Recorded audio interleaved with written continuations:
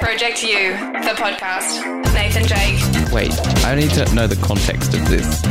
Grace Garner. Why don't you get the computer voice to do it? Nick Kelly.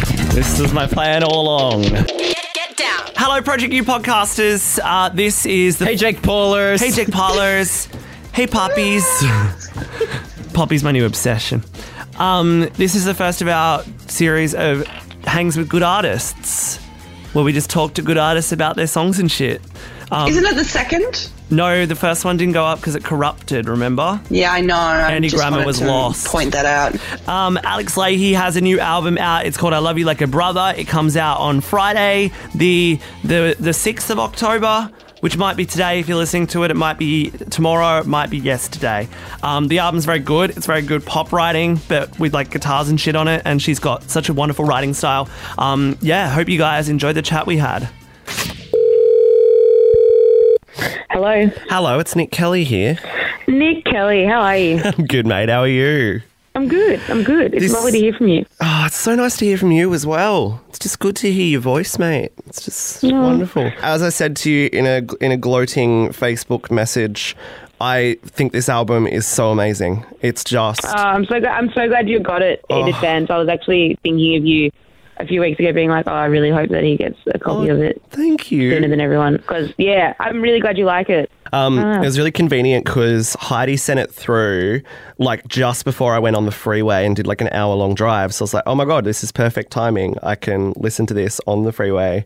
And I just friggin' broke down when I heard I haven't been taking care of myself. It's like, I don't know, it just really hit me all at once, and I was like, okay, like I'm trying to be really good for my boyfriend and trying to be a better boyfriend all the time, but in that case, I'm not looking after myself first, and then how can I be a good boyfriend if I'm not looking after myself? And I was like, this is all so bloody emotional. You figured it out. Yay, I'm glad. Yeah. I always like when I can like tap into how you felt, making the record. I mean, this is like the most like honest and straight up I think I've ever heard you. How hard was it sort of like getting all those emotions out onto a page and then putting it out? I don't think it was necessarily hard because it is just me being honest and being really upfront and not pretending to be anyone else or feel anything differently to what I genuinely do feel. There were definitely like a couple of moments on the record where I was like, didn't know if I wanted to like say certain things or like maybe was like a bit worried about like hurting someone's feelings or whatever. But like at the end of the day, like I think it's all just about being honest, and I don't think I have hurt anyone. I don't think I would say anything to hurt anyone. But there are like a couple of lines on the songs that I think were very like like kind of made me take a good look at myself, like thinking about there's walking past reflective surfaces and being like, oh, I did not look good, like sort of stuff like that is like pretty like confronting to sort of like when it happens you just feel awful, and so to like actually acknowledge it, like it's I guess that's pretty difficult.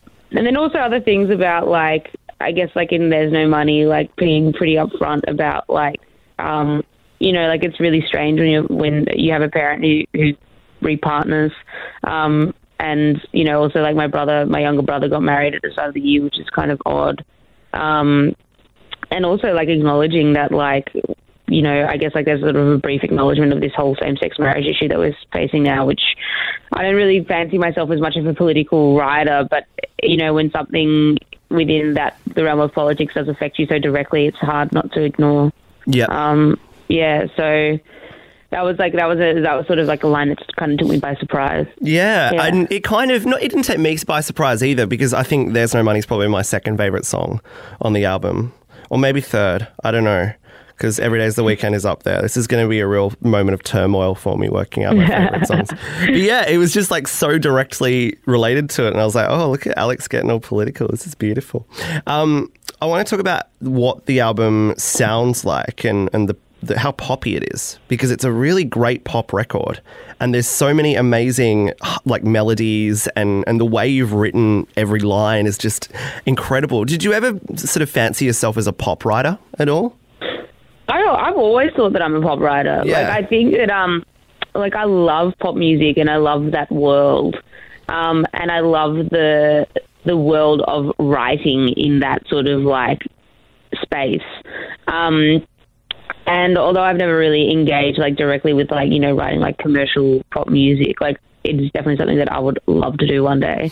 Maybe not necessarily for myself, but like I would love to explore that whole like, you know, the top liner kind of world. That'd be really cool. I was going to say you'd be so good at that. And the thing with that, though, is I find a lot of people who I reckon would make great pop writers don't think themselves they would make good pop writers because they are so honest in their own music and they only write about stuff that is about them.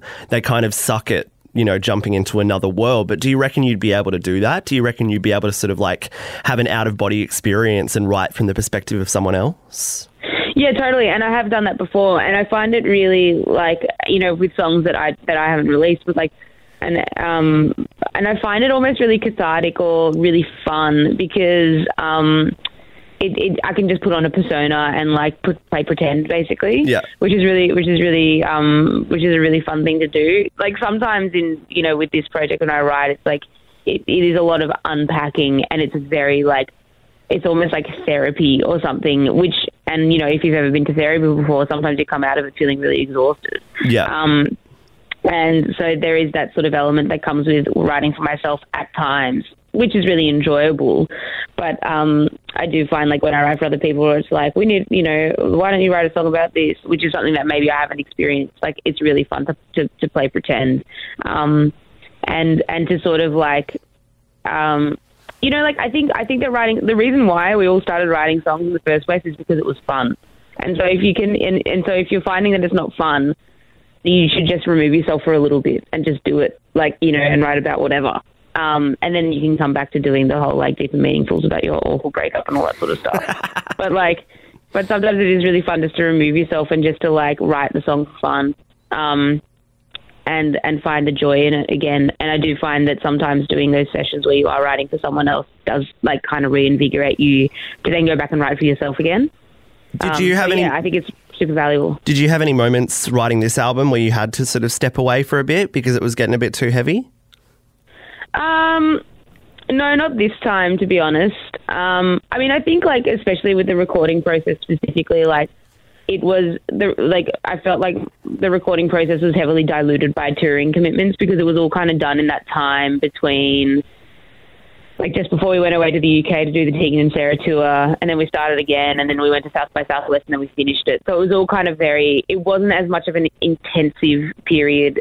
It wasn't intensive enough to be intense. So like it was, which was kind of good in a way, but at the same time, I would love to do the whole like, let's just like shack up for 2 months and make an album, like start to finish. Like, that would be really fun too. But yeah, so like there were many chances just to remove myself from the project, so it didn't really get to, I guess, like testing.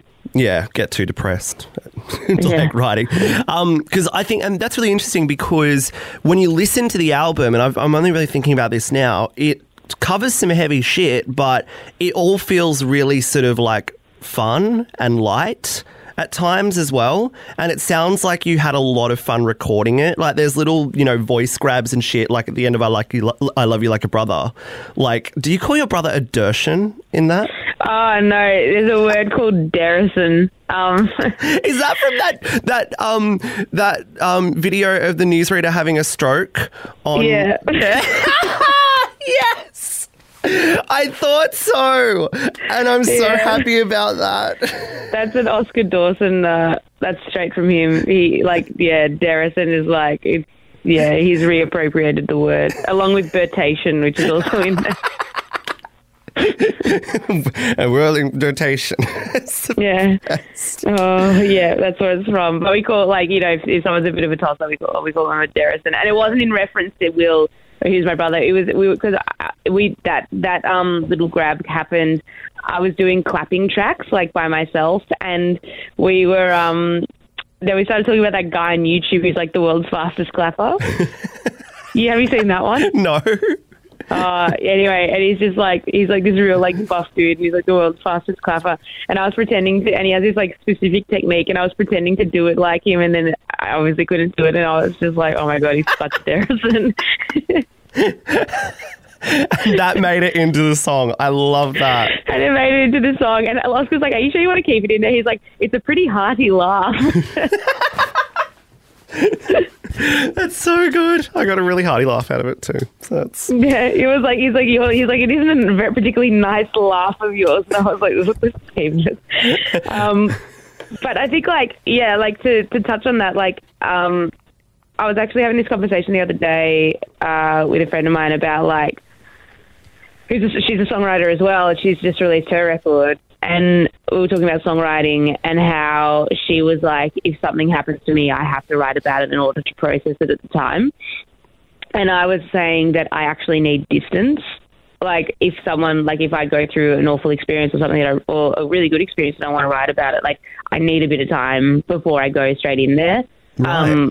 Otherwise I can't kind of laugh about it. Or, like, I can't see, the silver lining, or I can't see, otherwise it's just depressing and nothing else. And I think that, like, maybe that's why the album sounds the way that it does, because, like, when I have written the songs, there is a little bit of, like, hindsight involved in, telling the story. And because of that, it's a little bit more, I guess, like, not as sort of black and white. But yeah, like, I think that it was just this really funny conversation that I had, and then this question kind of does come up as a bit about the sort of, like, happy sad nature of the music, and that's the kind of only explanation that I feel maybe explains it. Well, that makes complete sense. And I think also it makes a lot of these stories more approachable as well. And it, because listening to I Haven't Been Taking Care of Myself the first time, I got it the first time. It didn't take multiple listens to sort of understand. And that's also the nature of pop music as well, and of pop songwriting, is that you should be able to sort of listen to it and be able to start digesting it pretty much straight away as you're sort of singing every single word. So I suppose that kind of makes sense. It's actually a really smart, probably, way of writing stuff instead of getting too, intense and cluttered with all the thoughts currently going on in your mind. Yeah, I think, like, my litmus test is really, like, if I write a song and I listen back to it and I can't be like, and I'm sort of like, oh, like, the message has been totally, like, lost. Or, like, like, I need to be able to sort of explain it to a person in sort of one sentence. And if I can't do that, then I sort of need to go back to the drawing board, lyrically speaking. Yeah. And be more, I guess, like, direct or concise in what I'm trying to say. Totally. It's very easy to just get lost in metaphor and imagery and just get lost within your own thoughts and that kind of thing, and sort of not end up anywhere. Not that a song needs to end up anywhere, but, like, at least tell or describe that one thing that you really want to get across. Yeah, totally. The tour is going to be amazing. I'm really excited to see you at the Oxford Art Factory. Yeah. You mentioned that you're going into production for it. What do we bloody expect? How big is it going to be? Have you got, like, fucking lights and shit, or what's going on? We've got, like, it's just going to be, like, I guess, like, a more, I guess, like, less tied down in a way. Mm-hmm. And I think that it's going to be a really full sounding show, and I'm really. The thing that I'm looking forward to the most is that I get to play more songs. So it's going to be a longer show, which is really exciting. And then, yeah, I mean, like, production rehearsals are sort of more of a behind-the-scenes kind of thing, which is just, like, boring nerd gear stuff that we all have to get around. That will then translate itself into, like, a much more, polished show, I guess. But it's just going to be really, really fun, and, a lot of cool, guitar tones, and, a lot of, like, my band's going to be, well, they already are amazing, but they're going to play really well, and it's just going to be, I don't know, it's just going to feel more legit. Yeah. I think is basically the crux of it, but I'm really excited to go on tour, and I'm really excited to bring, for the first time ever, we'll be playing a lot of the songs from the record, and I mean, this Oxford Art Factory show in particular is on the day that the record comes out. So it's going to be a big, big night in many ways. I am ready for this. Yeah. Are you going to play Wes Anderson? Yeah, of course. Okay, I'm going to cry a lot, probably. But I kind of am looking forward to that. Oh, good. Are you going to bring Ed? Yeah, I'm going to bring Ed. course I'm going to bring Ed. He loves you, by the way. Oh. He's obsessed. I don't think we've really met properly. Like, we've met, but we haven't really hung out. Yeah, no, I think you two need to hang out because I think you will get along very well. He's the cutest. Yeah, I'm sure. I'm so lucky. I'll stop gloating. Thank you so much for talking to me. I really, really appreciate it. And thank you. Anytime. Thank you for making a lovely album as well. I really appreciate it. Thank you for listening to it. That's yeah, okay. I'm so excited to. I really feel I've got amazing support from you, and I'm really grateful. So it's always here. Yeah, honestly. it means a lot to me that you like the record. Keep making amazing shit that like talks to me, and I'm always going to be here. You too. You're the best. All right. Have the best day, babe. See you, Nick. See ya. Bye. Bye. Project You, the podcast.